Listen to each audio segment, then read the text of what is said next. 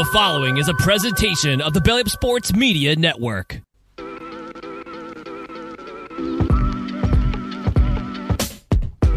You're listening to the Bleacher Connection, a part of the Belly Up Sports Network.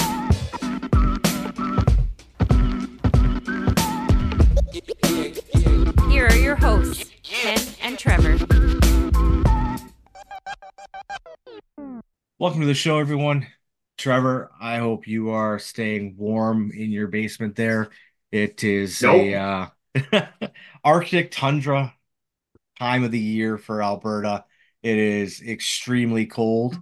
I don't know about you. We don't have snow coming down, but that's still going to keep me inside. Just the temperature of minus 37 feels like minus 45 right now.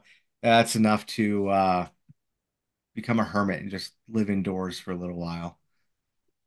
Yeah, and for our U.S. listeners, minus 45 Celsius is roughly minus 53 Fahrenheit. I actually had to do the conversion the other day. I was conversing online with a follower from in the U.S., and we're kind of comparing notes on cold, and I think her reply was more or less, yeah, yikes, that's cold. It's insane. I'm waiting for my furnace to kick in. It just shut off for half an hour, and I'm waiting for it to kick back in because my feet are freezing as I'm recording. And it is very, very cold. A little warmer where I am compared to you. I looked this morning, and we're roughly only, I think it was minus 40. I believe you guys were in the mid minus 40s. So, yeah. Sucker.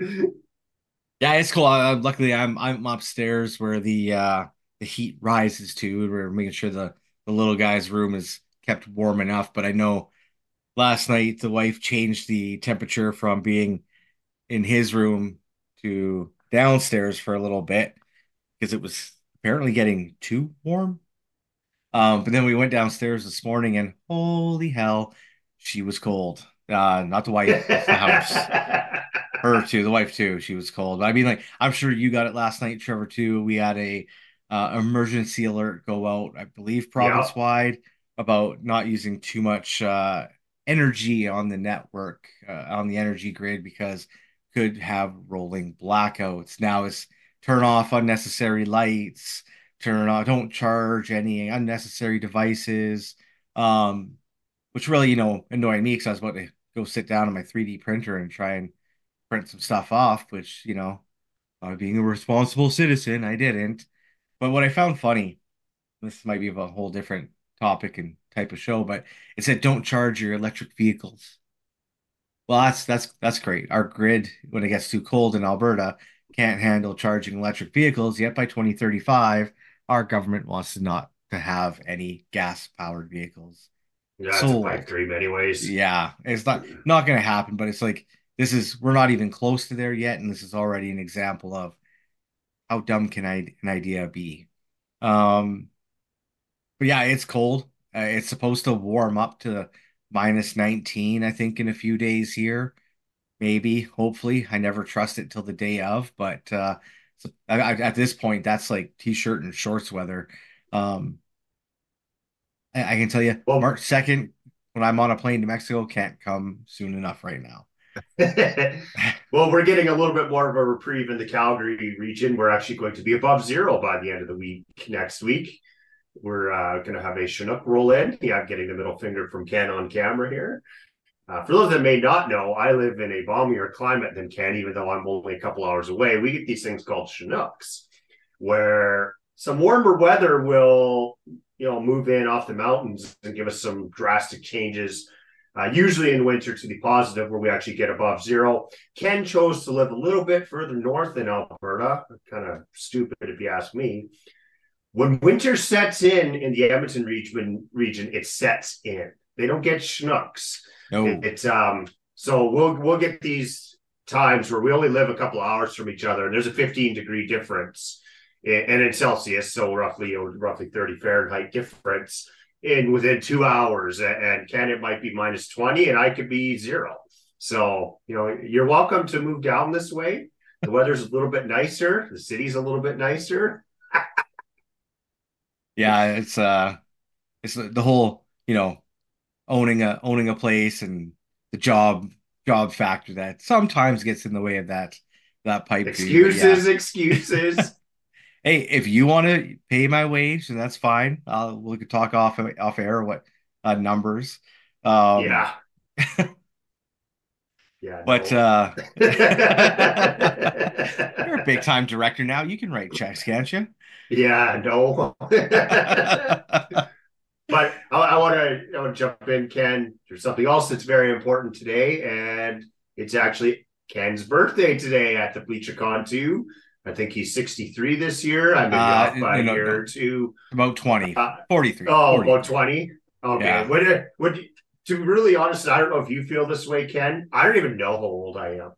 Like I get asked sometimes, and I'm like, I don't know. I'm above 40. Like, do I still count? Like, am I expected to know at all times how old I am?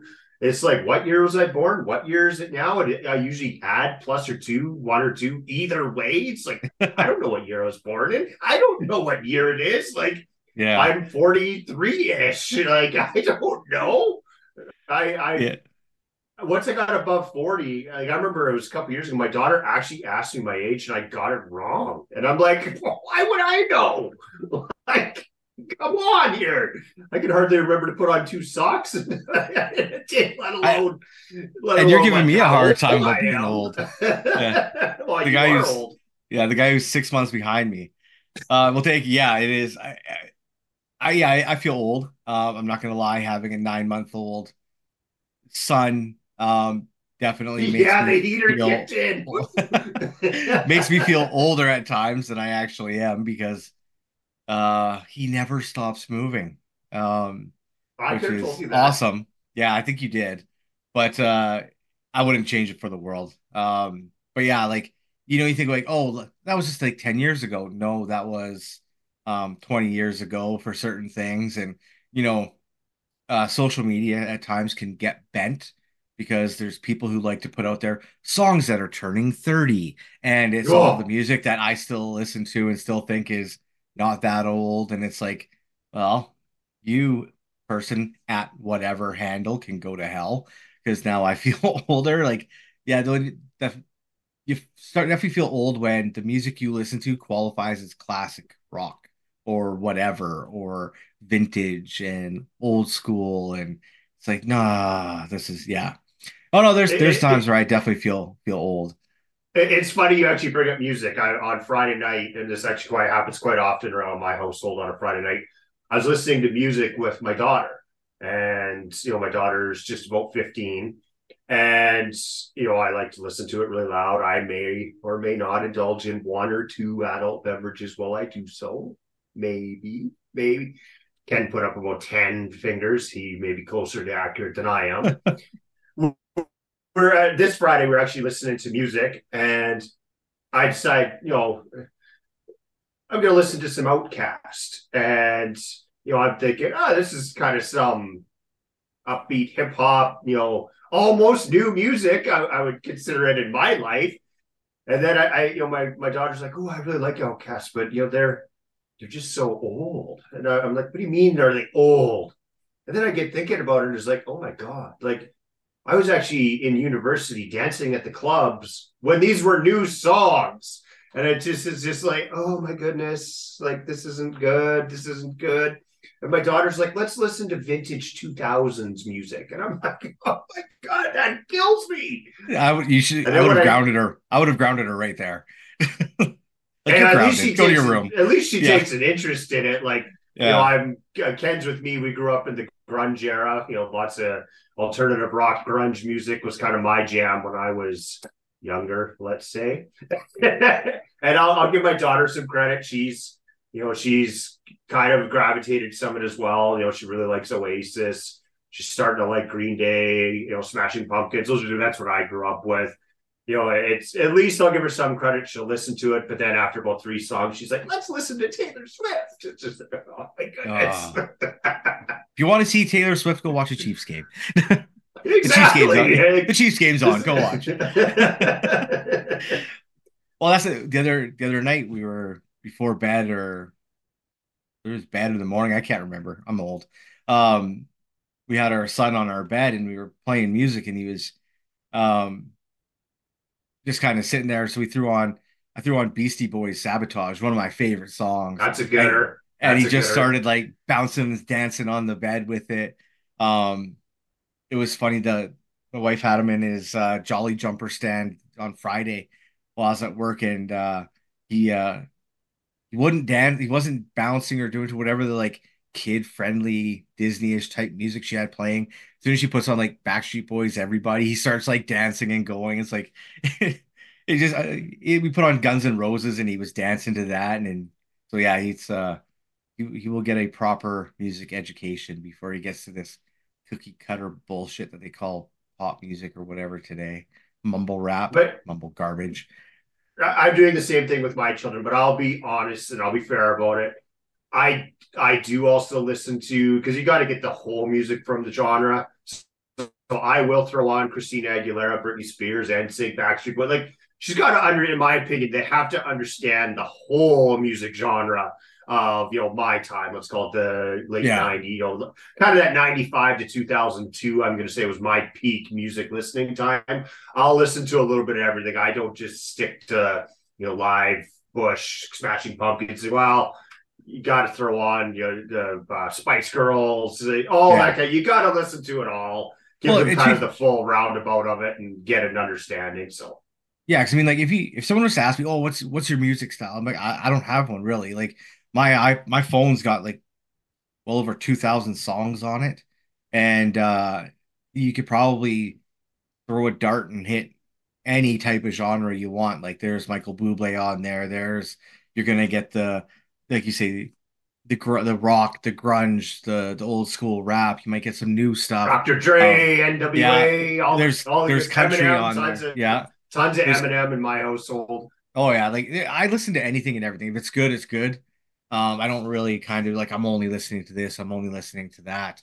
You got to listen to everything because there's good artists in all different genres, and it's Go ahead. music's Whoa. music. I want to preface what you just said. Backstreet Boys and NSYNC are not good artists. I'm just giving the full spectrum of the Well, musical you're the taste.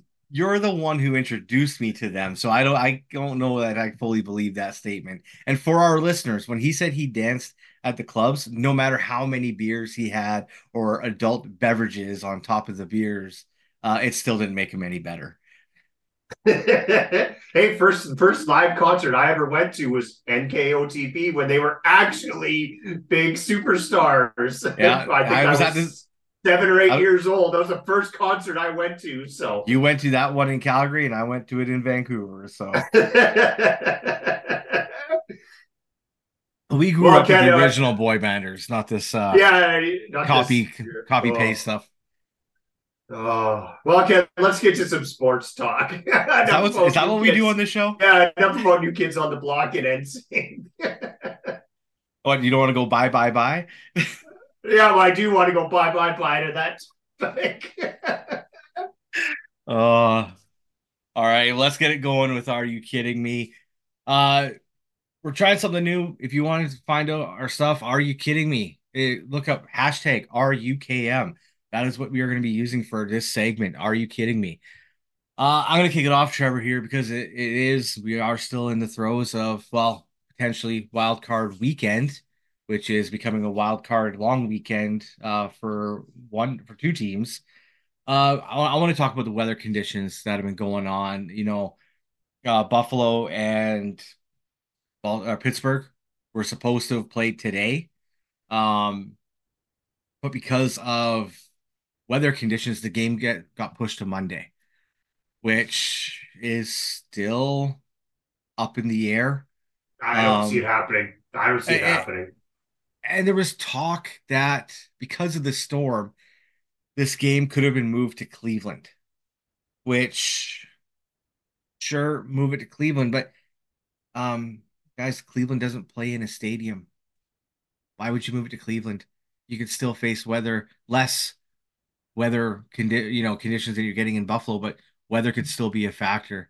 I mean, I don't know if I want to give a kudos or It's kind of dumb. The NHL had a game in Buffalo yesterday. My Canucks, faced off against the Sabres in an afternoon game, a 4 o'clock start, I believe it was, because it was 2 o'clock here. 4 o'clock in Buffalo. They're 92% full. I looked at that. I follow an account on Twitter that gives the attendance percentages for all the games, and I was expecting to see, and I don't know why, because I watched the games. Most of the seats were full, so I wanted to see the actual number. It was 92% full. Pre puck drop in the morning before the game happened. I'm like, there is going to be no one at this game for safety reasons, not because it's the Sabres, but also because of the Sabres, but for safety reasons, like the storm, the Look at temperatures, you. You have one good. You everything. have one good year. One good half year, and now you're like nose up, looking down on the rest of the league. Like, No, no, get the over Sabres, yourselves. the Sabres have been bad for a while, so there's also that. But yes, my Canucks are first in the NHL right now. We'll talk about that later. Um, but I And that's the end of our show. Thank you for listening. but I was surprised at that. And then they moved the game to Monday, and I still don't think it's enough. You look at the game played in Kansas City where they were showing a guy took a bottle of water out of a fridge, and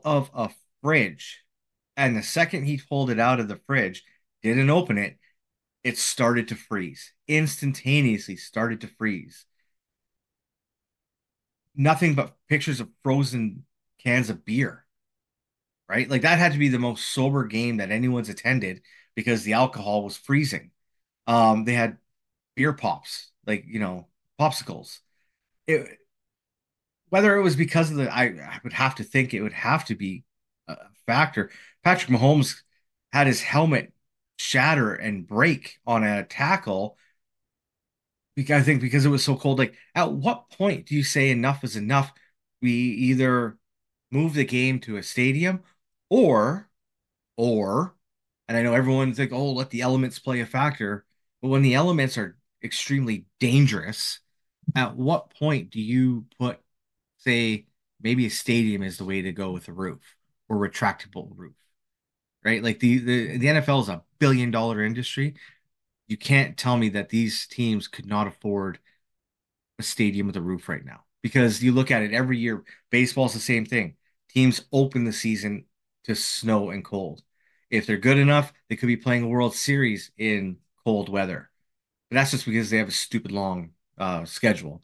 You could really avoid that with baseball. But for these other sports, figure it out. Like, at what point are you, like, how far are you willing to go to put your fans, players, and team personnel in danger for the almighty dollar?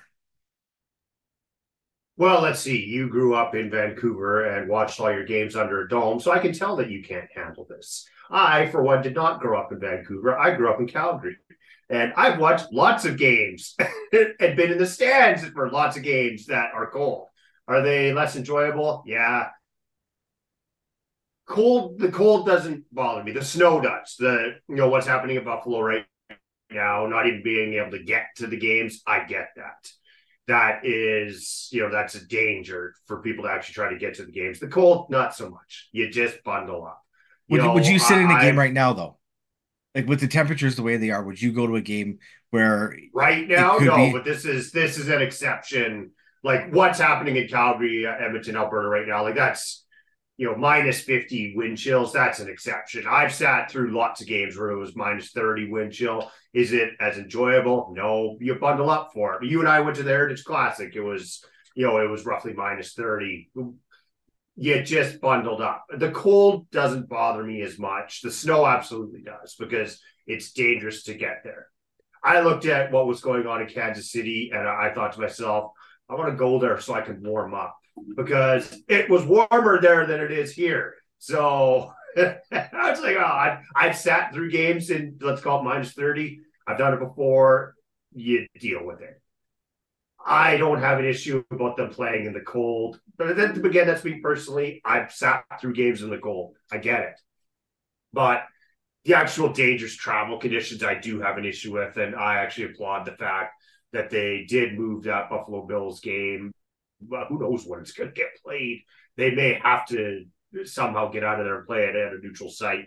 I can applaud the fact that the fan safety and player safety does come first. Fan safety when it's cold, well, that's their own fault if they don't dress warm enough. That's their own fault. Like the There's dude that had his shirt off. Yeah, exactly. There's concourses you can go to warm up if you need to. Like there's places you can go to quickly warm up, but you can't escape dangerous travel. So I can get behind that. So let's talk a little bit too about the quality of play and the fact that the two wild card games that were played on or the games that are going to be played on Saturday and Sunday, those teams get a full week before they play again.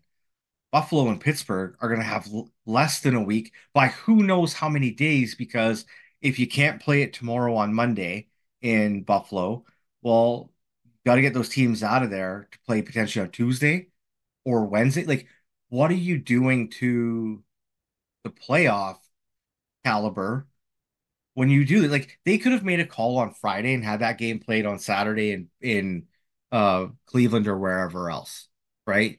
Sucks for the home fans in Buffalo, but at the same time, maybe they travel to the game. I don't know, but it's one of those things that it's like there's this players because the players can't step onto a concourse to warm. Yeah, they got the heaters and everything out there, but when they're on that field, right? Like uh Kadarius Toney wasn't in the game, so his frozen hands would have been 10 times worse. Um it just to me player safety, and you're also affecting the quality of the game. I think you potentially because if the field gets too cold and you don't like the cleats, whatever, there's a lot of factors that go into it that just I think how do you fix it? I know people are like, oh, the elements, and I'm not saying like, yeah, there's been some good games where like the Heritage Classic was a good game to be at, and it was in the cold, but at the same time, like you got to look at the overall factor of safety for all and secondary quality of the product you're going to be putting out. Yeah, and I can't argue that. But here's another way that I'm looking at it. 10 years from now, everybody's going to go, remember that game? Like, how many games do we look back on and remember of I think it was Leon Lett sliding in the snow and a play they didn't have to, that the ball ricochets off of, and they end up losing the playoff game as a result. The elements make for fun memories of games. And, what was it? I think it was the Patriots that actually brought out the sweeping machine that is like completely illegal to kick a game-winning field goal. Like memories are born out of these weird element games. And, it does it suck for the 3 hours you're there? Yeah. Looking back on it, does it make for some great stories? Yeah. Like what do you and I always talk about the Heritage Classic in Calgary and what was it, 2011, and how cold it was. But, Yeah. it makes for, it's an uncomfortable few hours, but it makes for some good memories. And you usually get some pretty interesting, they almost go down in football lore or baseball lore of, you remember that game or the Mud Bowl in the CFL where the Grey Cup was played on like a completely muddy field, or the Stampeders when they won the Grey Cup, I think it was 2018, the Ice Bowl at Edmonton, because the field was a sheet of ice. People just, you remember it for different reasons. So yeah, I think a lot of these fans will be like, "Hey Johnny, how many toes do you lose at that playoff game? 3. Didn't you lose 4? No, I got that one back reattached." But exactly. yeah, it's just I guess I say elements are part of the game, but at a certain point you got to look at and what for me is like what's too much. Like I think there needs to be a certain point where you're going, okay, we need to do something, especially regular season. Call it a tie, move on, whatever. Play it at some point later on, and I mean nothing. Two teams will have a bye. Okay, you're playing now. We're going to make this game up, but it's at a certain point in time you got to look at stuff and you got to make a call that makes sense. Yeah. Well, Ken, I want to go back to, well, I guess not back to, I want to go to the NHL, and we're coming up on the NHL All-Star game in a couple of weeks in Toronto. Who cares? I don't. I don't really like the NHL All-Star game. I want to touch on the player selection process. And I originally told you that I was going to stick to just the fan vote. You know what? I want to go the entire process of selecting players for this game. The NHL All-Star Game is supposed to be kind of a spectacle of the best players in the league. It's supposed to be a corporate event where you wine and dine and you schmooze the big wigs of the league, of the corporate partners, and you bring the best talent for them to watch and showcase. The skills competition. I might actually watch the skills competition because there's $1 million on the line for the winner. There might actually be a little bit of competition here. Here's the issue that I have. This is supposed to be a showcase for the league of the best players, and it's not the best players there. There's a rule in the NHL, and I think it's like this in a lot of leagues, where there has to be a representative from every team. Who cares about a representative from every team? The game's being played in Toronto this year. You've got Toronto bigwigs going to be there. Do Toronto bigwigs really want to see Frank Vetrano of the Anaheim Ducks? Do Toronto bigwigs really want to see Elias Lindholm of the Calgary Flames? Clayton Keller of the Arizona Coyotes? Not really. Was it Boone Jenner? Yeah, Boone Jenner's there. From Boone Jenner of the Columbus Blue Jackets. Who cares? Tom Wilson? He's not an all-star. Oliver Bjorkstrand. Oliver Bjorkstrand of Rob Thomas. There's so many players there that because of the rule, every team has to have a representative that just shouldn't be there. And you're diminishing the all-star portion of it. I get you're trying to appeal to fans, but let's look at it from a Calgary Flames perspective. They want the younger fans. Well, are the younger fans really going to tune in to watch Elias Lindholm? No. The younger fans in Calgary are going to tune in, and I can't believe I'm saying this, to watch Connor McDavid, Austin Matthews. They don't care that Elias Lindholm's there. Is the younger fan in Calgary care that Robert Thomas is there? No. I have an issue with the league having to pick one representative from each team. It really, really dilutes the talent pool for an all. I can't believe I'm saying that for an all-star game. Well, especially when teams don't. Fan. Especially for when you have teams that are just playing so absolutely poorly that you're like, how can you obviously Connor Bedard was going to get picked from Chicago, but I mean that's a team that's in last place, right? The San Jose Sharks. Who the hell are they sending? They're sending Thomas Hertl. For the teams that are at the bottom of the league, how can you say that you have all-star worthy players and be so it just doesn't make sense. You're taking away a spot from a player on a team that could potentially deserve to go and doesn't get to unless they get voted in by the fans. Yeah.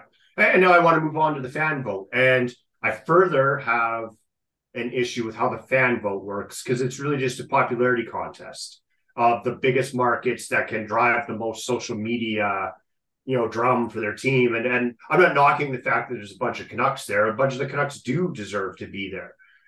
It took a fan vote to get some of the Canucks there. Elias Pettersson, that shouldn't have. Elias Pettersson should have been there from the start. Brock Besser probably should have been there from the start. It took a fan vote, but Thatcher Demko. Thatcher Demko probably should have been there from the start. It also took a fan vote, though, to get guys like Morgan Riley. Morgan Riley isn't an all-star. He got voted in because he's in Toronto and the game's in Toronto. I just have an issue with it becomes a popularity vote. And let's get the right players there from the start. If you truly want to showcase the league for the top talent, then let's get the top talent there. Alexander Georgiev, I'm sorry, shouldn't be there. He's not one of the best goalies in the NHL. Jacob Markstrom should be there ahead of Georgiev in Colorado. Jacob Markstrom leads the league in high danger save percentage. Georgiev has the most wins because of the team he's on. Yeah, right? Exactly. His save percentage is garbage. Exactly. Let's get the best players there. If we're going to have a showcase of the talent, let's get the best players there. Should Morgan Riley be there? Probably not. Should Georgiev be there? Probably not. Jeremy Swayman, maybe, but he splits the net. He's a 50-50 starter. he's a great goalie. I'm not saying that. Just he's not. He shares the net with Allmark and only plays. He's probably only started what 20-ish games this year, and you've got him ahead of people that probably should. I just don't like the process. It's the league picks the initial players and then the fans pick the rest. If you want this to truly mean something to the players, I think the players should pick the all-star team, because then you're getting the recognition of your peers that you're better than them or that they think you're the best in the league. That's how I personally think it should go. I think the players should pick the all-stars. Blake Coleman with the Calgary Flames should probably be the Calgary Flames representative, but his star power isn't big enough. Like Blake Coleman in the last 20 games is the sixth leading scorer in the NHL. Shocking, it is. But he doesn't have the name power, so the NHL then picks Elias Lindholm of the Calgary Flames. Well, Elias Lindholm shouldn't be there. If it's up to the players, Blake Coleman might actually have been there, because the players, especially if you have to choose one representative from each team, the players would have said, no, he's our all-star. So Yeah. you got the league making bad decisions because they want the names there. Well, Elias Lindholm isn't a name anyways. He shouldn't even be there. There should be another bigger name, because you should just be scrapping the one representative from one team altogether. Let's get the best players there. And then, hell, maybe I'd be interested in watching, but I'm not. Yeah, like you're telling me that Cale Makar had to get voted in over Rasmus Dahlin. Like, to be fair, I'm trying to find a defenseman to go one for one with. There's not many defensemen in this list of players here to choose from. Um, but like you're telling me Cale Makar had to get voted in? Why did Leon Draisaitl have to get he had to get voted in over Robert Thomas, Oliver Bjorkstrand, Travis Konechny. I mean, not to be fair, Philly's having a good year, but Brady Tkachuk. Like, you tell me Ottawa's got all-stars on that team right now? Um, I More on completely them agree. later. Yeah. You're right. Like, even Frank Vetrano, like, really, really, like, this is why, like, the All-Star game, it's a mean nothing game. And they all are. Any sport. Baseball, I used to like being, I would pay a little more attention to, because the winning side, that is how you determined who hosted the World Series. If the AL won, they were hosting. If the NL won, they hosted. If you want people to pay attention to this game, make it mean something. Do it. Go back to 5-on-5 and give it a little bit of meaning. The winning conference host is the home team for the Stanley Cup. Players would want to go. Players would want to show up. It would mean something. But at this point, I am not a fan of the 3-on-3 format. We're gonna have the draft again this year, so the five Canucks could end up on four different teams. So you see Canucks playing against Canucks. You're gonna see Avalanche and Oilers and Maple Leafs playing against each other. Um, Somehow I doubt that the Maple Leaf contingent of four players will be on a different team. Not saying that it's already rigged, but go back to 5-on-5 so you can actually like this because the format of the division versus division, Pacific versus Central, and then the Metro versus the whatever the hell I can't think of it right now. Um, if your team was in the first game and lost, then what's the point of watching? Your players are already out. So at least this way, you're potentially going to see your players more throughout the entire day. I just I'm not a fan of the All-Star 3-on-3 format. Go to 5-on-5, but make it pond hockey. Take out the offsides, take out whatever, make it more free-flowing, high scoring, wide open 5-on-5 play. But I agree, like, not every team has an all-star. Not every player that's there should be representative. And there are players that miss out that should have gone. I also thought, like, I know they name first all-star team and second all-star team at the end of the season, but why wouldn't you not? Like, it's almost like do it at the end of the season so you could take an overall look. Because if you get a guy that's on a heater in the first half and completely dies out after getting traded to the Islanders, I mean, it can happen with Bo Horvat. Um, it's one of those things like you're getting guys that are had a good first half that may not continue on. Um, and I like Bo Horvat. That was just an example that came to mind. But it's just it's one of those things like yes, that honor at the end of the season you can get. I might pay a little more attention this year just because of how many Canucks are there and the fact that I could probably see them all throughout the entire All-Star game tournament, whatever you want to call it, is a little more intriguing this year than years past. Here's and I just kind of thinking about this as you were talking about the format. I think they should have the game should start at 5-on-5. First 30 minutes of the game is 5-on-5. Everybody gets a chance to play. Then I think you should do 10 minutes of 4-on-4. And then I think you should do a period of 3-on-3. And then that way you're kind of actually showcasing all the different types of hockey that you do get through the course of an NHL game. If the goal, you got to sprinkle, figure out a way to sprinkle in some power plays, some penalty kills. And then once you finish, your 5-on-5, your 4-on-4, your 3-on-3, then pick 5 or 6 players each and go to a shootout and then do a shootout to finish the game. And then the cumulative score of everything wins the game. You want to actually showcase the NHL, then let's showcase all the different types of play there is. 5-on-5, 4-on-4, 5-on-4, 4-on-3, 3-on-3, and a shootout. That encompasses everything. And let's get the best players there to do that. And make it mean something. So it's actually semi-competitive. I'm not expecting people to, run anyone through the boards. Would I love to see Elias Lindholm ran Connor McDavid through the boards? Absolutely, I would, but I, probably shouldn't do that. But let's try to get a little bit of competitiveness into this game because it's a dud. It really is. Like of all the All-Star games, the NHL is probably the worst. Like I think you only have about the Pro four Bowl's pretty defensemen on bad there. too. Oh yeah. They actually got to the point of like, okay, are we going to continue to do this? Should we just cancel it? And they probably should have just canceled it, in my opinion. But I mean, I think you only have like what 4 defensemen on this list. Like it's going to be a pretty wide open.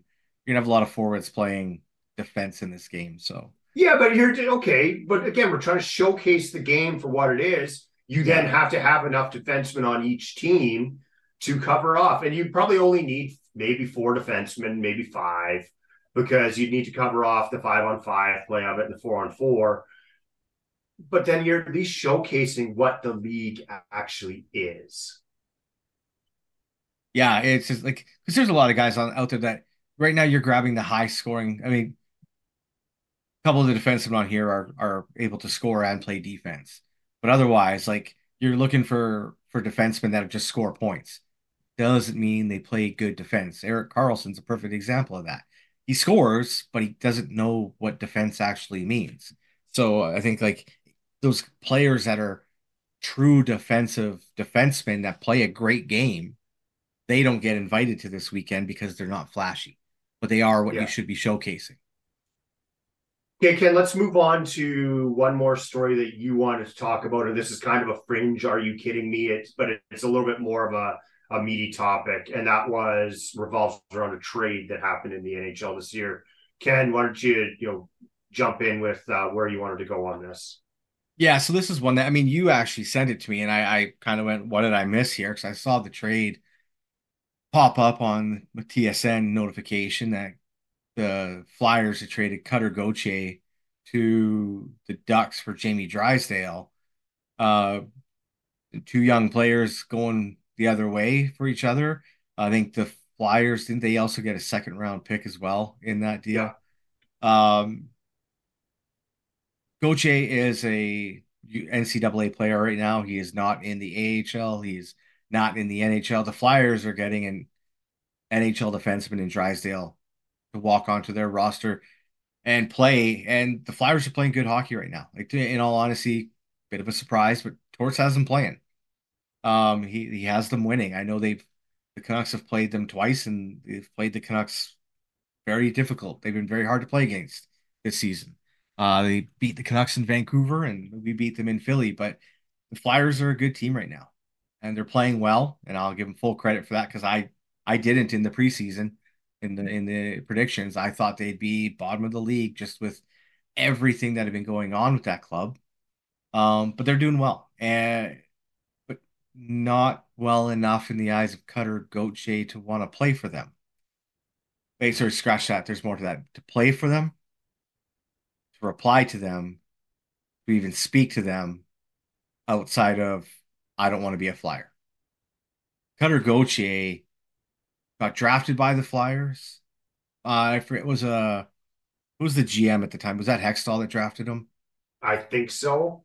Yeah, so Hextall was the GM that traded him or drafted him. He's gone. Briere's now the GM. He doesn't want to play for him.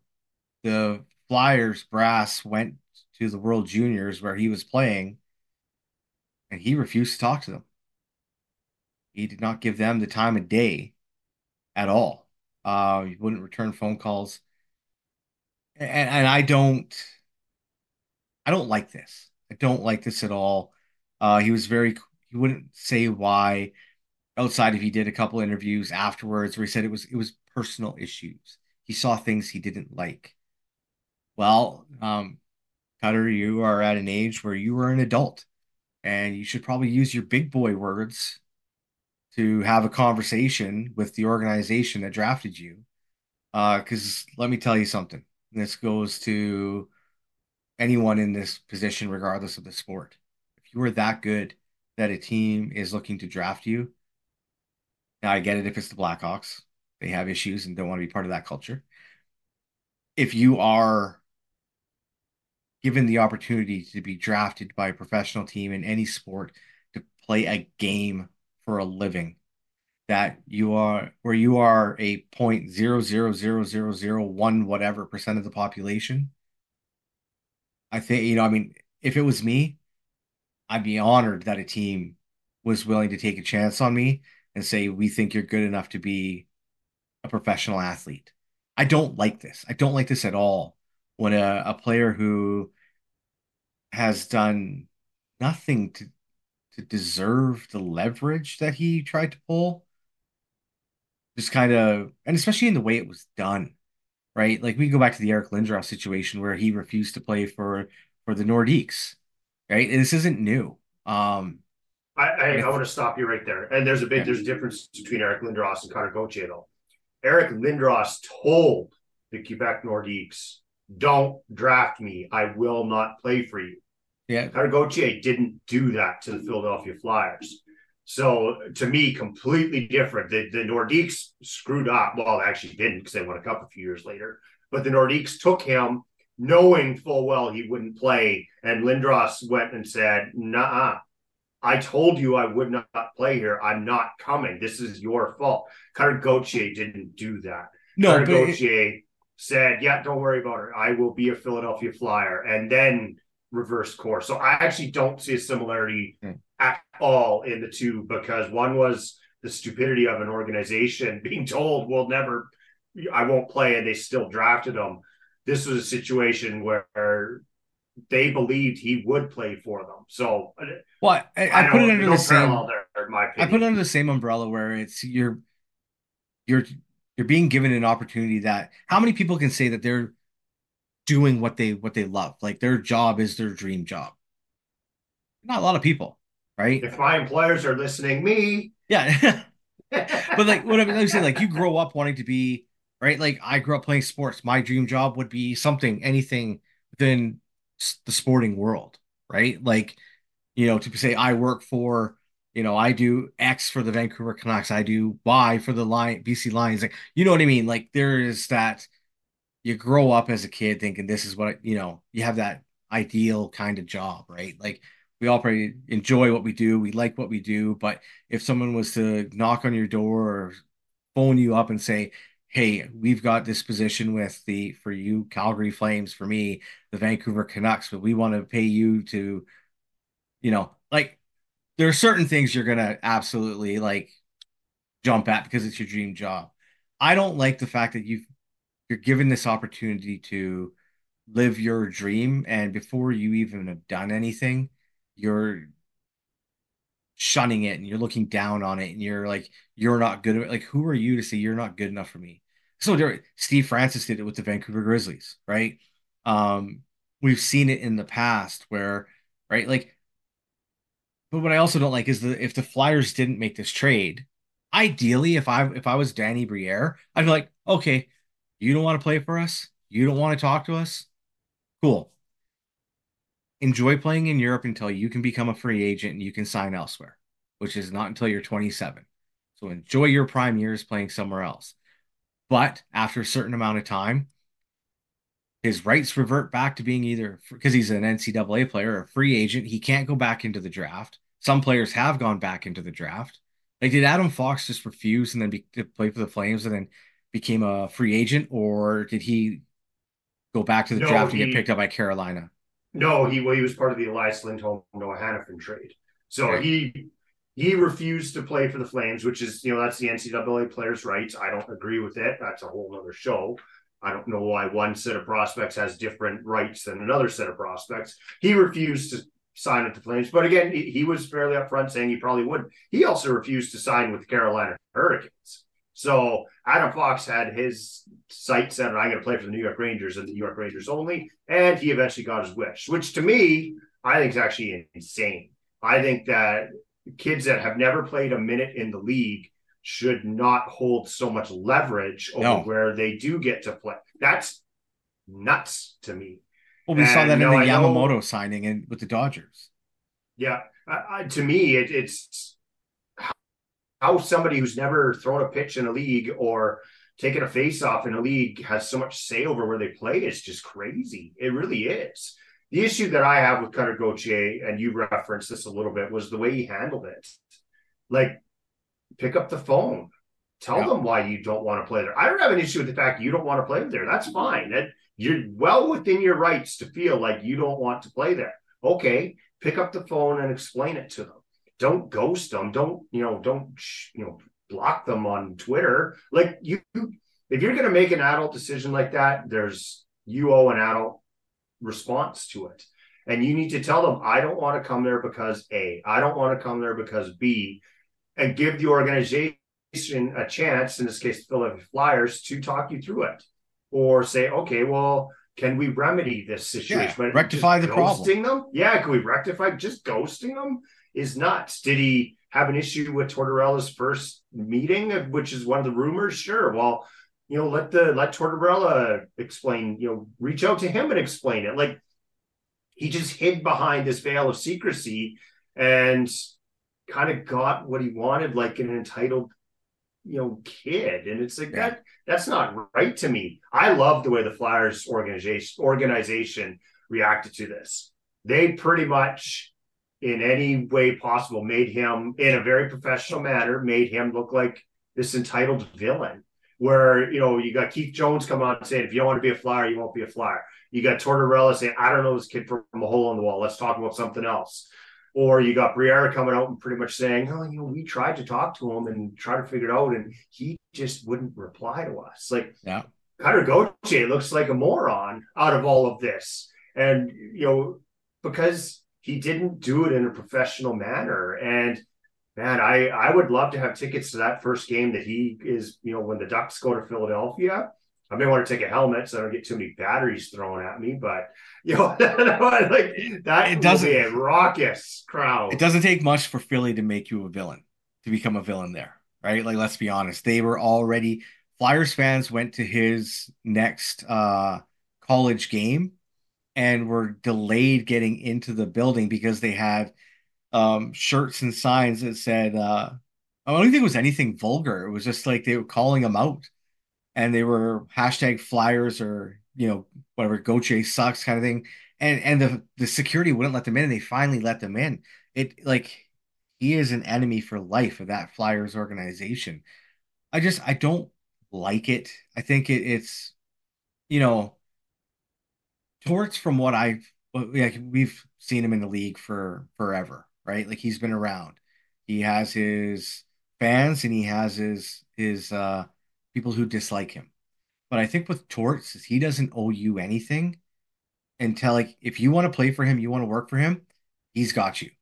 If you don't want to work for him, if you don't, he doesn't owe you anything, right? Like, he will have your back, um, all of that, as long as you play for him. As long as you put in effort, yeah, you will get that effort back. And as weird of a way to say it, to kind of reference it is look at that game, Vancouver versus Calgary, right? Back at the when was Bob Hartley puts his five tough guys on the ice and Torts goes back and he had that opening line brawl, which I was at that game. Um, he was heated and he went down the tunnel to the Flames dressing room at intermission and had to be held back. And they actually installed a door at that place where he referenced and took his picture in front of the season when Philly came through. And I think he will go to the wall for you if you do the same for him, Yeah. right? Like he all he's asking for is the same effort, right? He'll put the effort out if you put the effort out. And absolutely, like if the Cutter kid doesn't want to put the effort out, then why should Torts know who the hell he is? Here's another thing I can't grasp about this, and I actually think the Philadelphia Flyers came out way ahead. We're talking about a kid who's playing college hockey. I think he has something like 25 points in 20 games. He had a great World Junior Championship, but we're talking like this kid is a superstar in the NHL. This kid hasn't even played he hasn't even played. Yeah. How do we know what this kid is? I'm laughing to the bank. If I'm the Philadelphia Flyers, I just turned an unknown commodity into a known commodity. I know I just acquired a top 4 young defenseman. Is there health issues? Yeah. You want to believe that that's not going to happen through the entire career. You just turned a draft pick into a known commodity. I'm sorry, as a GM, I would do that 100% of the time. Yeah. I'd rather know what I have than not know. Cutter Gauthier may be a 40-goal scorer in the NHL. May. We don't know. Yeah. He may be a bust. He may be the next Bonk. He might be the next Dale Yakupov. Alexander Daig. Alexander Daig. Like we don't know what he is. I 100% of the time would make that trade, and I think the Flyers came out so far ahead in this deal, on the ice, off the ice, that I think people are blowing this way out of proportion. We're talking about a college student who had a good World Juniors, who hasn't played a minute in the league, and we're treating him like he's a superstar. He's not. Yeah, he might be. That's why I always kind of shake my head at these people who put so much stock in draft picks and prospects. Me too. Because you don't know what you're getting. So, like, think again, the Canucks flipping. Phillips. Yeah, the Canucks flipping that first round pick they got from the Islanders for Philip Hronek. I would do that 100% of the time. I'd take the Canucks first round pick and flip them for a Philip Hronek. If I'm getting a top 4 defenseman with that pick or a top 6 forward with that pick, hell yes, give it to me right now because I'll sign that trade papers and walk it to the league if I need to because you know what you're getting. These part of the problem is these young prospects today are told from the moment they lace their skates that they're hockey gods. They can do anything that they want. They can play anywhere they want to. And the older they get and closer to the time they get to that, they believe it so much more that you get these situations. And it's frankly pathetic. Well, Ken, let's move to the last portion of our show here. And for any of our listeners on Twitter or X, if you agree with us, disagree, reach out. Ken, the birthday boy, is at the BleacherCon 2. I'm at the BleacherCon 1, or you can reach us on our Facebook page, The Bleacher Connection. We're halfway through the season where most teams are right around that 41, 42 games played. Some are still at like 37, crazily. I don't know how. But we're right around that halfway mark of the league, the season. Let's talk about some of the kind of surprises in our opinions. And one of the surprises that I want to start with, and I want to go near the top of the NHL standings. I'm not going to go to the top because I know that's where you're going to go because you haven't had anything to cheer about for the better part of 40 seasons as a Canuck fan. So let's let you have your limelight. I want to go near the top of the regular season standings, and I want to talk about the Boston Bruins. This is a team that I'm very surprised at where they are in the NHL standings, which is crazy to say because you think about last year, they set like modern day records for points in a season, and go figure from year over year, they're still right there near the top of the NHL standings. I didn't see this coming. This is the team that lost their heart and soul in Patrice Bergeron. This is a team that lost their heart and soul in David Krejci. They lost a lot of their forward depth in Taylor Hall. I was expecting significant steps back by the Boston Bruins this year. We haven't seen it. They're first in their division. There's what, third overall, fourth overall in the Third NHL overall, standings. tied for third. They haven't taken a step back in the slightest, and this just shocks me. Like, how do you lose your top two centers? How do you lose one of the best two-way players to ever lace them up in the NHL in Patrice Bergeron? How do you not take a step back? And I guess, you know what? I guess they have. They have like what, 10 regulation losses at this time last year. They had what, 5? So I guess they're twice as bad as last year. This is insane to me that this team is still so good. Says a lot about the coaching and the team mentality of the organization. These guys obviously care about each other. These guys have obviously bought in. This team is still a juggernaut. David Pastrnak is, in my opinion, probably the best goal scorer in the NHL. Lethal finisher. He's third in the NHL in points. I expected that to fall back a little bit without Bergeron, Hall. It hasn't. This guy is phenomenal. The goaltending this team gets is unbelievable. Charlie McAvoy is just a stud defenseman. I didn't see it coming. Did I think they'd still be a playoff team? Yes. Did I think they'd be at the top of the standings? Absolutely not. And at some point, this team is going to take a step back, but who knows when? It's unbelievable. Well done, Boston Bruins. Are they like the Tampa Bay Rays of they the must NHL be.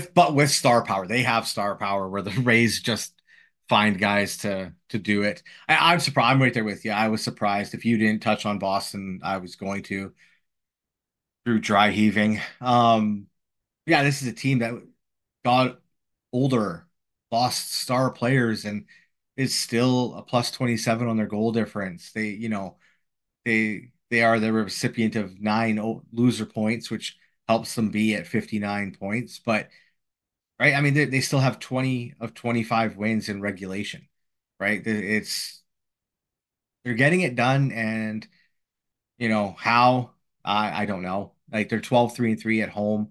They're 13-5-6 on the road. This team is they're just still winning, and it pisses me off. No, they're not as good as last year's team though. No, no, Let's no, no. preface that. Like last year's team, I think they had like 5 regulate. I think they had 5 losses in total almost at this point in the season. Like this team does have 17 losses in the 42 games, but they're still at the top of what I would deem to be the best division in hockey. Yeah. They're number one in that division. I don't know if they're going to hold it because I don't think they're not as dominant as they were, but I have to give props that they're still there. They had a goal differential last year of like plus, it was like into the triple digits. They're not going to get there this year, but this is still a phenomenal team. Right now, I mean, like you look at the Atlantic Division, Montreal's a game under 500, Buffalo is 3 games under 500, NHL 500. And Ottawa's Ottawa. They're 15-23 with 0 OT losses. They do have some weaker teams in that division that are going to help keep them there, but you still got, Toronto is 9 points back of them. Toronto's only 10 games above 500 with 8 overtime losses, but Florida is 3 points back with the same amount of games played. And I mean, I don't know if do you consider the Panthers to be a bit of a surprise to continue on their winning ways, but it's going to be tough for them to hold on. I think it'll be right now for me, it's a 2-team race in that division, and it's Florida and Boston. Toronto's got a lot of question marks around their goaltending and other spots. They got an expensive, healthy scratch in Ryan Reeves right now. But yeah, I think like somehow the Boston Bruins just keep doing it, and it's frustrating, annoying for me as a It's fan. painful, but Yes. they're a hell of a team. Yeah. Um, well, let's stay a little bit at the top here, Trevor. Before we go completely out west, Winnipeg. Are you as surprised to see them 1 point out of first overall in the NHL after 42 games played? I'm not actually. I think it was last year when we did our preview show with John. I actually predicted the Winnipeg Jets to be one of the dark horses. I was a year behind. I was a year out on that one. Now the Winnipeg Jets made the playoffs last year. They rebounded. I have always liked the Winnipeg Jets. They play a big, tough style of hockey. What the Winnipeg Jets did do this year is they got rid of Pierre-Luc Dubois. And apparently he's one of the issues. Like Mark Wheeler? Scheifele is, yeah, they got rid of Blake Wheeler as well. Mark Scheifele seems rejuvenated. Kyle Connor's been hurt, but Kyle Connor is a legit superstar. You've got Josh Morrissey on the back end, absolute stud. You've got Connor Hellebuck between your pipes, probably the best goalie in hockey. You brought in, Gabe Vilardi, who's torching it. He's killing the production that Pierre-Luc Dubois was giving him. Follows in You there. changed Alex Iafallo is playing really well. You changed the mood and the culture of your team. You got a new coach. This team you always expected more of the Winnipeg Jets because they had really, really, really, really good players. They're finally putting it together this year, and they're going to be a tough out. The Winnipeg Jets are going to be a tough out. I'm not overly surprised. Now, to be second in the NHL, yes, I'm surprised by that. But I expected them to be a good team, and they finally are. They fixed the culture problem in their dressing room, and they're getting on ice results due to that. Yeah, I'm a little surprised at where they're sitting right now. I agree. Like they've always been a good team, but there was all the talk about Scheifele and Hellebuck getting traded this offseason right before they signed with both 8-year deals kind of with Winnipeg. Kudos to Um, Cheveldayoff for getting that done. Like yeah, these guys because were goners in the offseason. well, there was so much talk they were gone before this season even had the puck drop on it, right? So for me, Yeah. where they sit, yeah, is a bit of a surprise, but not overly. I think they are putting it together, and I think that could also be, do teams take them lightly when they probably shouldn't? They're a good roster through and through. Um, it's it's definitely interesting to see. So Winnipeg at the top. It's nice to see two Canadian teams at the top of the league for once. Occasionally you get one, and it's the hated Toronto Maple Leafs. But yeah, it's interesting. It's we'll see how it holds out because they got Colorado right on their tail, 1 point behind. Winnipeg does have a game in hand, though. Yeah.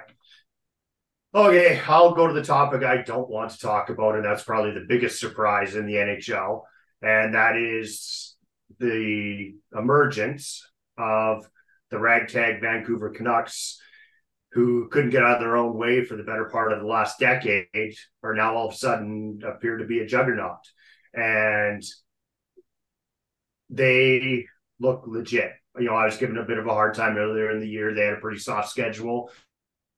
They took advantage of it. And I kind of joked with you in one of our recordings. I said, show me when they start beating some good teams and playing some good teams. Well, they have, and they've beaten some good teams. I'll be the first one to give them credit. The Canucks are playing good hockey. They're beating good teams. They just swept an Eastern Conference road trip.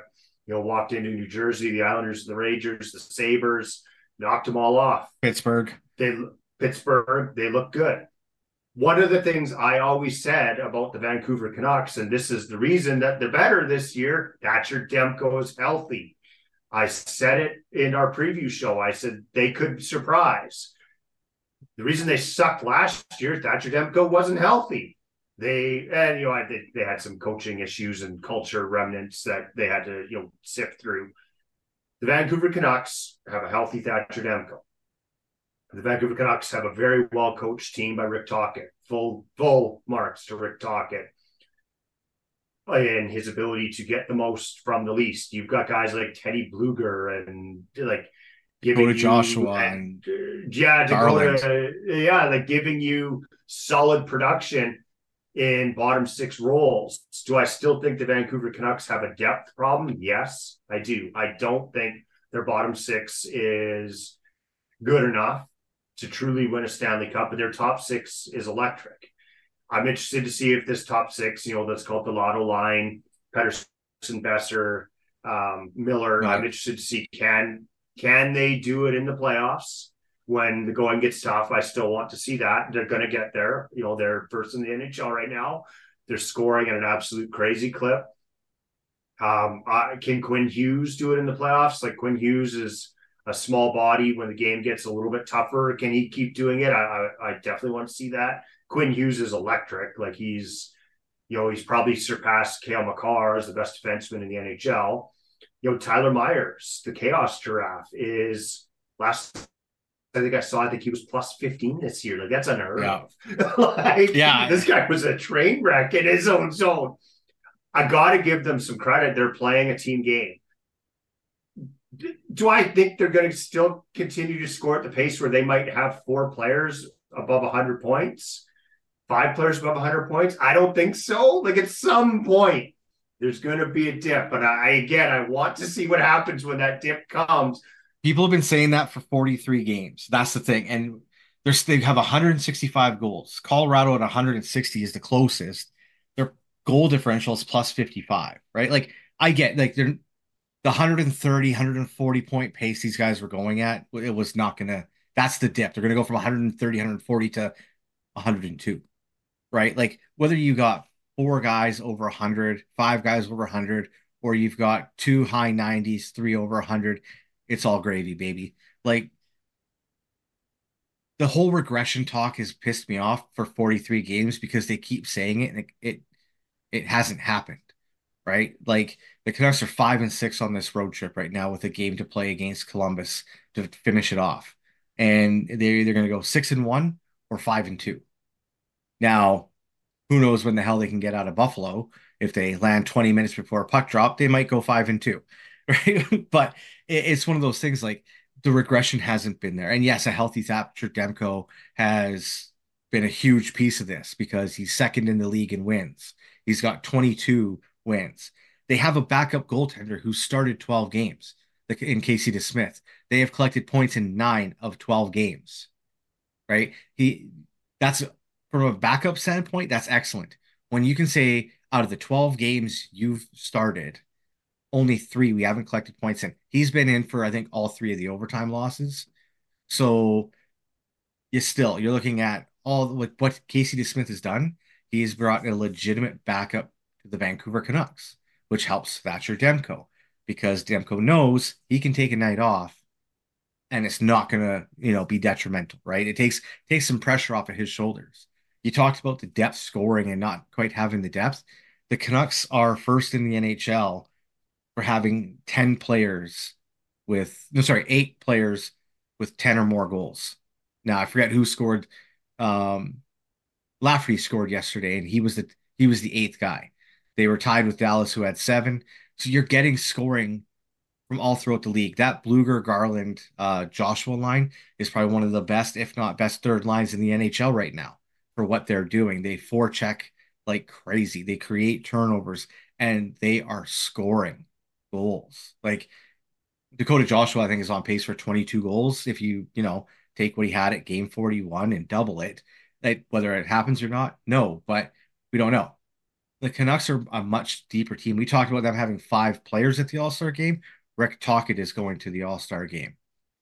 Honestly, if you were to hand out mid-season Coach of the Year and GM of the Year, I think, in my opinion, trying not to be completely biased, but I am, Tocchet and Patrick Allvin are your runaway winners with those 2 awards. What Allvin has done to go out and get Bluger signed, Ian Cole signed for depth, Carson Soucy, those guys have brought more stability to the defense than the Canucks have had in a very long time.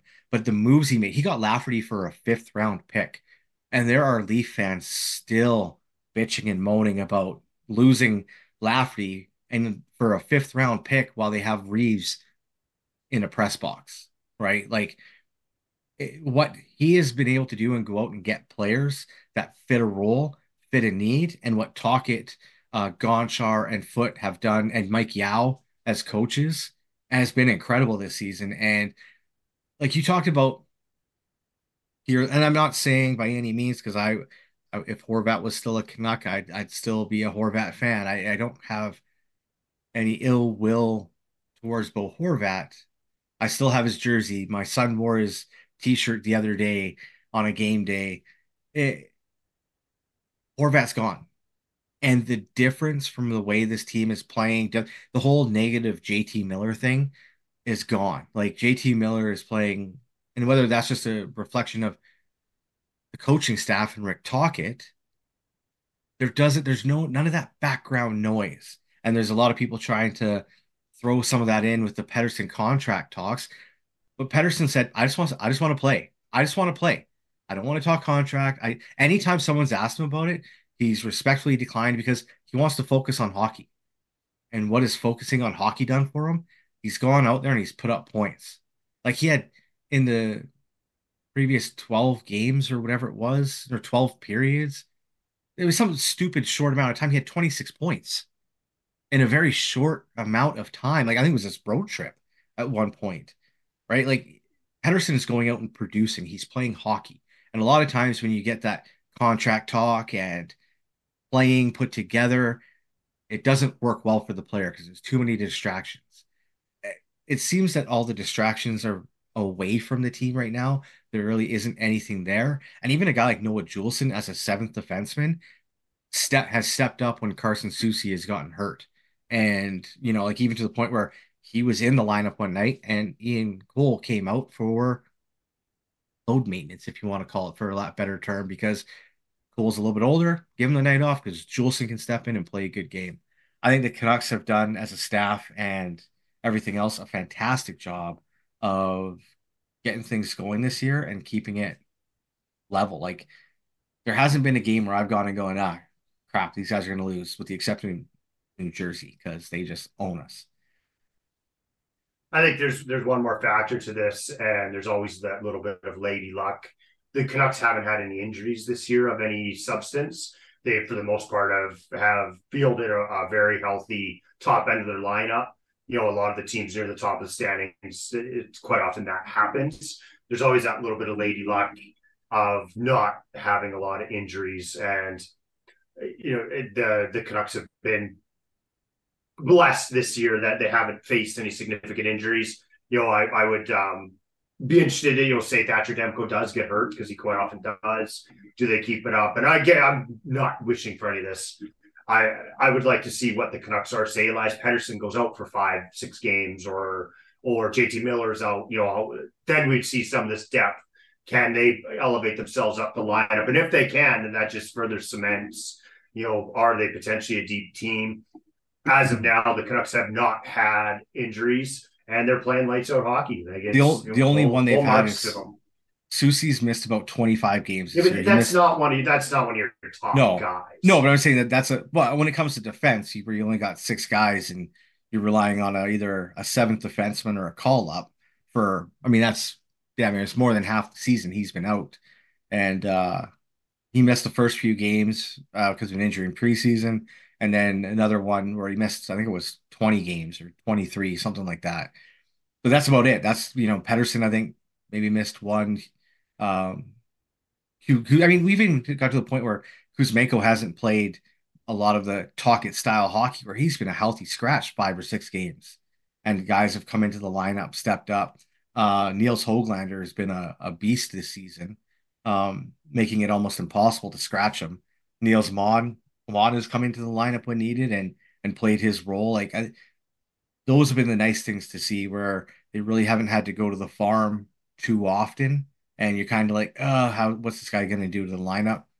It's been a fun season for the Canucks as a fan this season, and the big thing is they have 29 wins, 27 are in regulation. They only have 3 loser points. Like they're getting it done in regulation when it matters the most. Okay, well, I want to move to a team that's not having fun as much as I like shining the light on the Vancouver Canucks. Let's move away from that topic. But I love that you had to bring it up. Whatever was going to happen. I want to talk about a team that's not having fun this year. And we kind of referenced this earlier in the show, the Ottawa Senators. Like, what is wrong with this team? They're at the bottom of the Eastern Conference standings. They've got, I don't even know where to start with these guys. They've got lots of young, up and coming players. Tim Stützle looks like he's the real deal. Brady Tkachuk, the young, they just don't. I don't know even where to go with this team. I don't.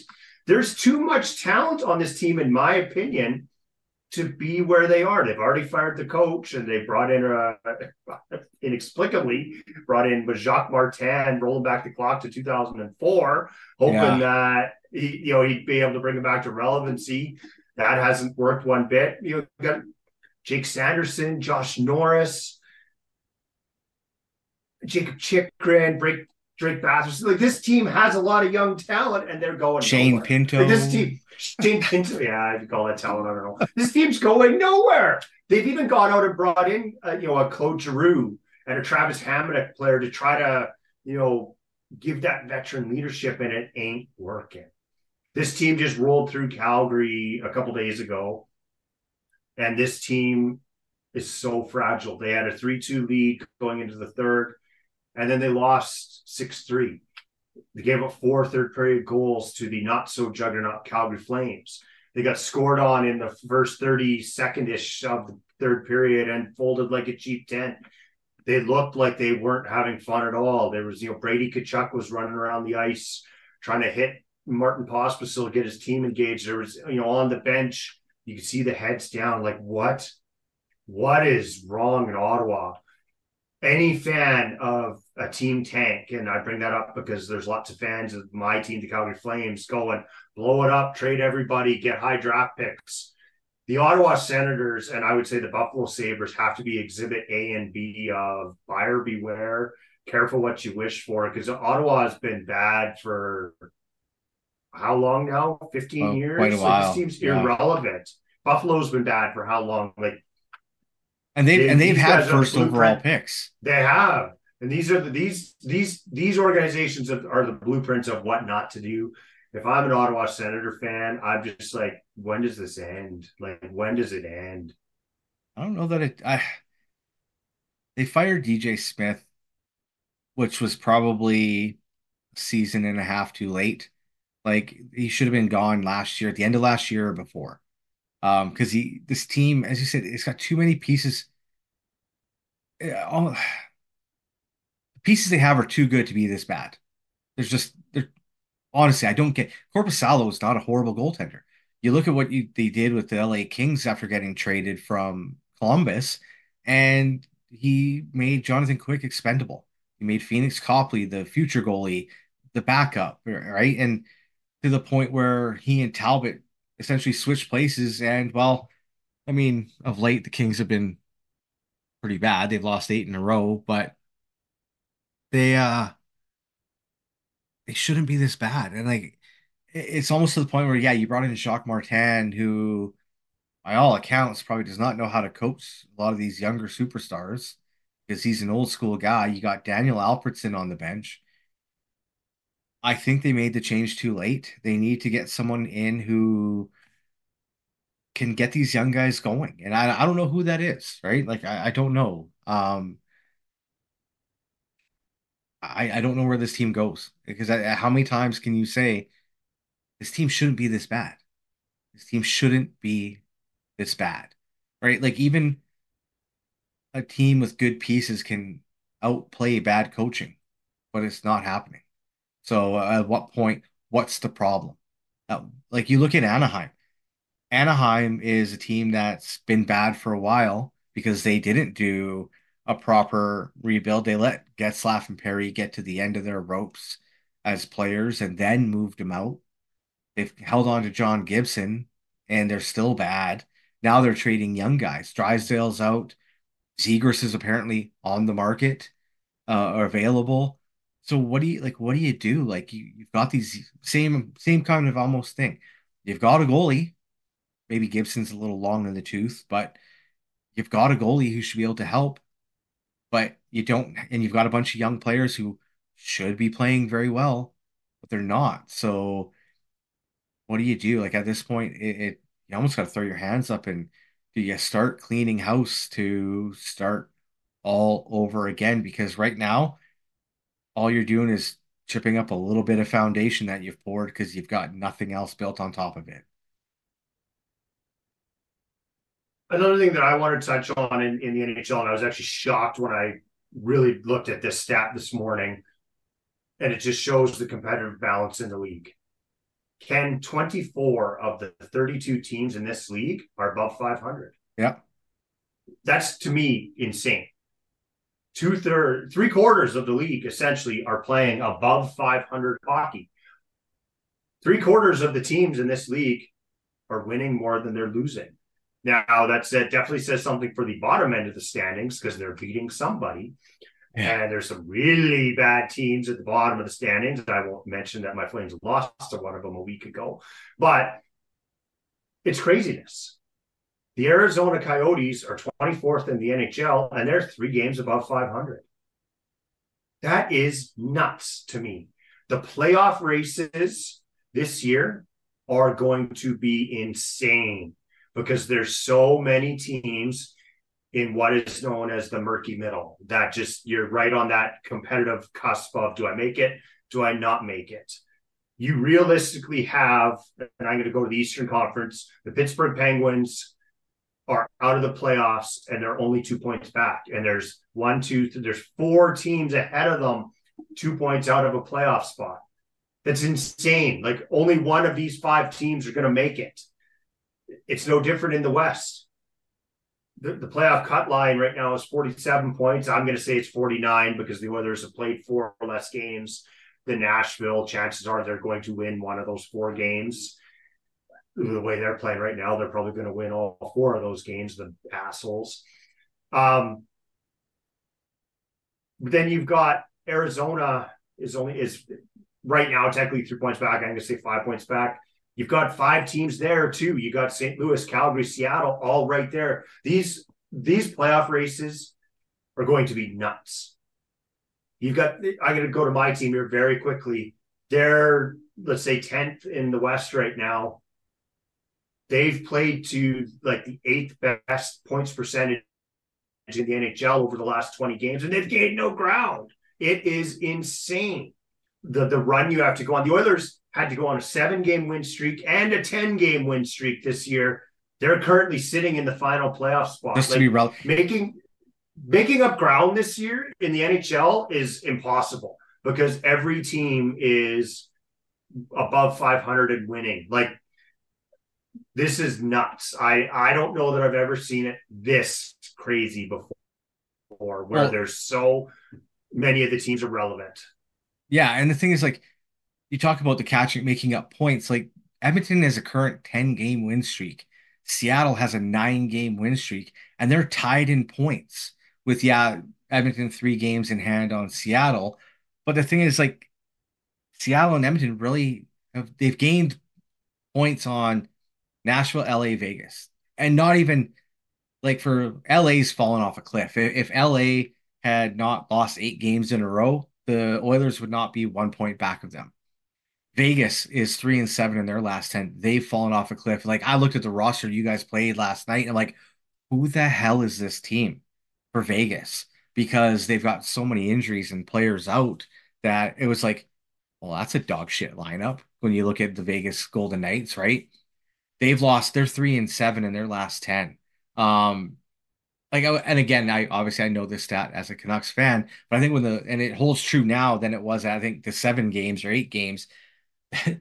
Or no, the Oilers were 17-3 in their previous 20 games, and they had gained 2 points on the Canucks in that same span. Like, it is even still, just to go from where they were to where they are, they haven't gained a lot because there's so much, like, everyone's winning, right? So a 10-game win streak is not sustainable. Like, they're not going to win out for the rest of the year to maintain or to get further up.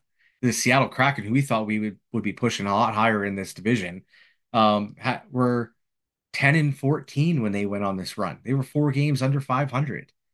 It's pretty. I'll give it Oilers crazy. They have 1 overtime loss this year, right? They have 21-23 regulation wins. They're doing it somewhat like how the Canucks are in regulation, which, you know, whole another show, another side topic. I hate the loser point right now because you have a winner and loser in the NHL. Like, there is going to be a team that gets into the playoffs because of loser points, and a team that has more regulation wins will not make it. And to me, that is you're rewarding the wrong thing here. The next point that kind of one of the surprises that I wanted to bring up, and you just kind of touched on it, was this has been the year of the streak. Like, whether that's winning streaks or losing streaks, this has been the year of just crazy streaks. Just right now, you have a team on a 10-game winning streak. You have a team on a 9-game winning streak. You have a third team, the Florida Panthers, who just had a 9-game winning streak snapped. The Oilers have won 10 in a row. They won 7 in a row earlier. You also, right now, have the LA Kings are on an 8-game losing streak. The San Jose Sharks have had 2 10-game losing streaks this year. One that was 12 games. One that was 12 games. This is just an insane year of like incredible highs and incredible lows and these like never-ending streaks. The Oilers look like they may never lose a game again. And yet they've also had like 5-game losing streaks this year. The Flames had a 6 or 7-game losing streak. It is just mind-boggling to me that I just talked about a competitive balance where 24 of 32 teams are above 500, yet you've got these crazy, crazy, crazy winning and losing streaks involving some of these teams that are above 500. Like the Flames are above 500. They had a 6 or 7-game losing streaks. That is just mind-boggling to me. The weirdness. The Kings are technically 9 games above 500 and on an 8-game losing streak. Yeah. Crazy. I've never seen anything like it with just these long sustained runs, both positive and negative. Odd. Just it's been an odd season. Yet the Oilers going from 30th in the NHL, they might finish second in the NHL this year. It's just insane. Yeah, I think the one thing I want to call like the Oilers have been playing good, but at the same time, I think they beat Montreal in overtime. They beat Detroit in overtime. You got to win the games in front of you. Like they beat Chicago 2-1, 3-1 against Ottawa. They handled Philly pretty decently. They just win the games presented to you. It's no different than the Canucks early in the year had a soft schedule and they won the games in front of them. No, I know, but the thing what I want to see from the Oilers is how they do against some of these top teams again when they get some like the more consistent competitive teams that have been playing well and that have been winning all season. Because I think that's been one of their things is when they face those tougher teams in the beginning of the year, obviously it's the beginning of the year. Some of those teams continued on being good, some fell off, but how do they do against a tougher competition and how long can they ride Stuart Skinner for? And with Calvin Pickard picking up a game or two here or there. It's one of those it's like last year again where Campbell just fell off like as predicted and Skinner had to step up. Well, Skinner struggled at the beginning of the year and now you're asking him to probably take on an even heavier workload in year 2 than he had as a rookie. And it's just they got to sort it out. Like the Oilers again are too good to have the same issues continuing over and over again, but they got to figure it out some way, one way or another. But trying to get yourself a legitimate number 1 goaltender is not an easy task. But we'll see. Like it's not going to get any easier for them. They can't like to get back into it. They had to go, was it 17-3 through this time or whatever it was. It's a difficult hill to climb. And how long can they keep that up? Or at a certain point in time, Skinner's going to get tired and need an extended break because you can't keep going at that clip. Come playoff time, what is he going to have left? One other thing that I've found very surprising is it's the return of the goal scorer in the NHL. It's the return of goal scoring in the NHL. You and I sat through let's say 2017 and the 15 years prior, where it was the clutch and grab era, and you were lucky if you had Jamie Benn win a scoring title with 80 points. Like we lived through a crazy, crazy time and had to witness it, and it was awful. Goal scoring is back. Like Yeah. scoring is back. It is insane. You have currently 7 players on pace for 50 goals this year. That's insane. You potentially there could be 10 50-goal scores. Like you have some guys just off the 50 goal pace. Austin Matthews has an outside chance of 70 goals. Sam Reinhart is on pace for 60 goals. Yeah. Nikita Kucherov is on pace for roughly 55. Brock Besser's on pace for 50. Panarin, Zach Hyman, that's Zach Hyman of the Toronto Maple Leafs is on pace for over 50 goals. David Pastrnak, no shock there. Sidney Crosby is just under a 50-goal pace. Like, this is nuts to me. The goal scoring is back. And with that, the points are back too. Nikita Kucherov, 72 points in 43 games. Like, that's insane. You have 11 players are on pace for 100 points or better. Yes. I was pretty much just going to touch on that. Connor McDavid is 6th in the NHL in scoring right now.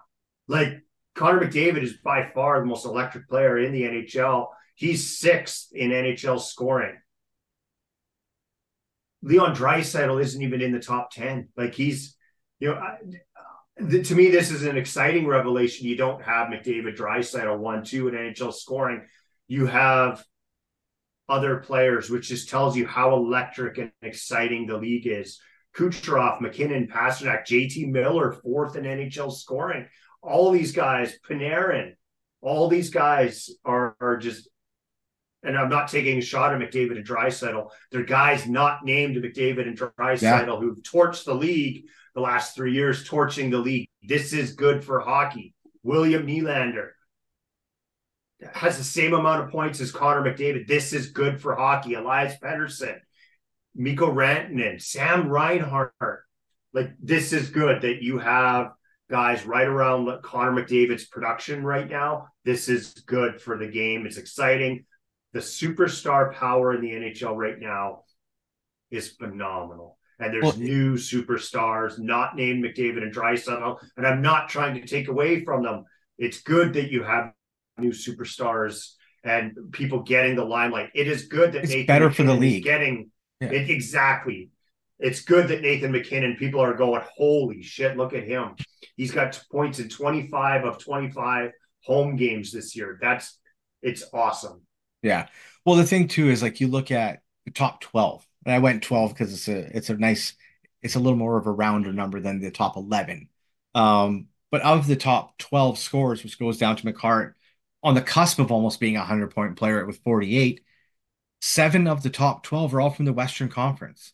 And to no surprise, people in the East don't have a clue who the hell they are because the Eastern media doesn't give a shit about them.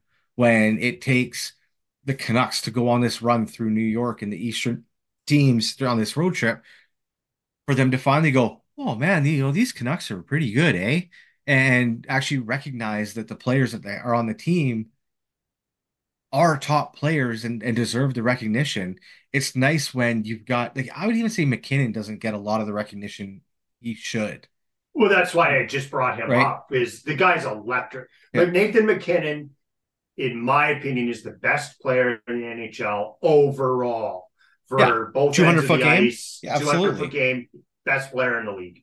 Right. And that thing is, like, and again, like, you look at the JT Miller, right? Here's a guy who's played, I can't remember the exact number, but let's just say 300, it's more, but 350 points as a Vancouver Canuck, right? The games. He is over a point per game player with the Vancouver Canucks. But does anyone actually know that out east? Does everyone know the type of player that he is? Like, he's played a great 200-foot game this year, because if you don't, Tocchet has no problem parking your ass in the press box. But, like, Pettersson doesn't get the recognition as a 200-foot player he should probably get, right? Like, it took an all-star game for everyone, even some Canucks fans like myself, to go, holy shit, when he won the hardest shot competition, right? Like that's what the whole skills and all-star competition is about, is to showcase your best players to everyone because the people, the media in the East and the channels that control it all don't show you everything, right? So to me, it's awesome that the top scoring players are all Western, for the well over 50% Western Conference. Yeah, it just helps shine the light on everybody, across the league. I it The NHL is exciting again. It's There's lots of goals scored. There's lots of scoring chances.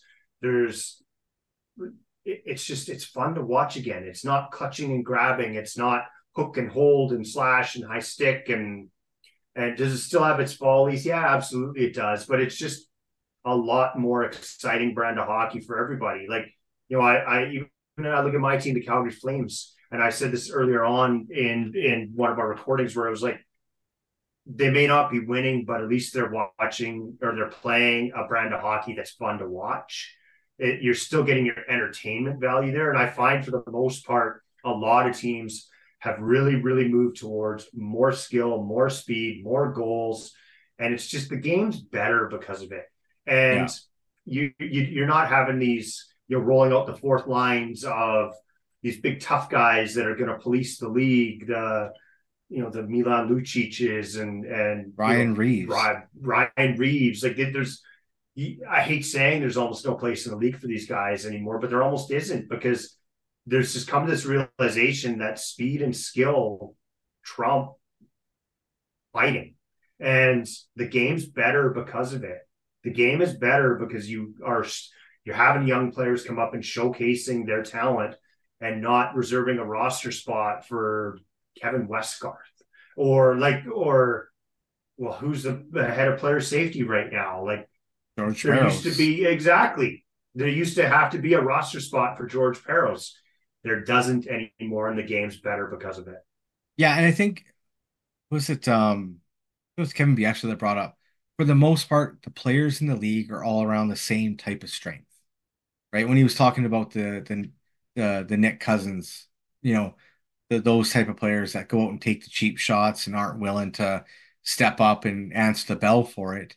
You don't need the tough guys like that. You need a guy who can play a strong game, right? Like I look at the Canucks, like by no means would I say Dakota Joshua is a big time fighter, but he's a guy who can handle himself. But he's also producing. He's playing a role on the team that isn't like being a tough guy, a protector is secondary, if not third, to his role. And that's the type of player you need. A guy that can give you minutes that's more than, oh, hey, someone just took a run at Petey, go out and handle him, right? You've got like JT Miller got in a fight yesterday, right? Like you've got the league has changed in that different. I would say that the tough guy definitely that role is gone because of the way the everything's things have leveled out, right? But you still need your somewhat call them protectors within the league because you still have those players who will take the cheap shot on the star players, which is what you don't want to see. Yeah, and I don't disagree with that. I just think the league's better for the fact that there's way more focus on speed, skill, scoring goals than on playing a neutral zone trap and trying to get Martin Brodeur 900 career wins, winning 899 of those games 2-1 or 1-0. The league Yeah. is better because you don't have these nearly as many of the defensive systems. You don't have the Minnesota Wild under Jacques Lemaire trying to win every game 1-0. You don't have the game is better and more exciting. And even when your team is isn't in a playoff spot, it's still exciting to watch. I find myself quite regularly now turning on games of teams I could care less about just because the entertainment factor is there in the NHL, and it wasn't for a long time. So I will No, give kudos to the league for one thing. The game is much better to watch now than it has been in a long time. absolutely. I do not disagree there with that one. Ken, did you have any other surprises or anything that you wanted to touch on before we finish here? I don't think we'd ever see the time. I think just how bad the San Jose Sharks are is surprising because Yeah, in That's this not a surprise, though. but in this day and age, how like yeah, there's always gonna be teams that are in the bottom of the league, right? But in this day and age of being able to find players, sign players, the pool that is there, it's almost like you have to be talented at being that bad, right? Like there You almost needs have to try. yeah, like you're like it's like, hey, let's see how bad we can be this year. I just surprising at how bad a team can actually be when trying to ice a lineup. I mean, I talked about, you guys played the Golden Knights and looked at the lineup and went, what the hell is this? Right? You look at the San Jose Sharks lineup and you're like, what the is this? This is like pure dumpster fire trash lineup, right? Like, you would bring out an alumni team for some organizations that would beat the shit out of them. So Yeah, it's they're bad. To have two yeah, 10-game losing streaks in one season takes talent. yeah, or a very severe lack of. But yeah, It lots of takes a certain surprises. kind of talent. Yeah, yeah. Well, there are lots of surprises. I mean, as a Canucks fan, I absolutely am. I am loving this season again. I will watch my team regardless of how bad they are. I will never not watch a game because the team isn't winning. I've sat through a lot of losing in my years. So yes, I am reveling in the fact that my team right now, whether it be for a day, is sitting atop of the standings of the NHL again. I'm going to enjoy it, and it's been a lot of fun this year. It's been a surprise for me, and I will take it. So Yeah, they're probably the biggest surprise in the NHL, and full marks to them as we already talked about. So yeah, but yeah, lots of surprise. I mean, hey, skill, goals, that's what brings people into the stands. That's what people want to chick stick see. the long ball. Yeah, it used to be I went to It's a that fight. mentality. Yeah. Well, it used to be I went to a fight and a hockey game broke out, and as you said, that's not what it is anymore. It's skill and speed and everything else that people want to see. So with the The game's occasional sexy again. The fisticuff, yeah, game's it's just fun. yeah, we'll throw the occasional fisticuff in there just because it's always nice, but not the main thing you want to see in a game anymore. But hey, the NHL is a lot of fun this year. A lot of good races, a lot of good teams out there. So playoff time will come around and hopefully it carries into that as well and we get some really good series out of it. So Trevor, anything else you want to touch on before we call Nope, it a no, day? I'm No? done. I'm done giving the Canucks love. Let's end this. Oh yeah, even it just, help brighten my day a little bit more. So Well, it's your again, birthday, so I gotta be good. yeah. Um Let us know what you think. To all the listeners out there, what are surprises for you? Positive, negative, whatever. What has been a big time surprise for you in this NHL season at the halfway point? We didn't even touch on. What do you think of the NHL All-Star jerseys? Because they're Oh, yeah. surprisingly how bad they I are. I was gonna bring those up in my "Are you kidding me?" and I forgot. They're horrific. Yeah. Um, thanks, Justin Bieber. Another reason to dislike you and your music. Um, Yeah, let us know what you think. Trevor's at the BleacherCon1. I'm at the BleacherCon2 on X, formerly known as Twitter.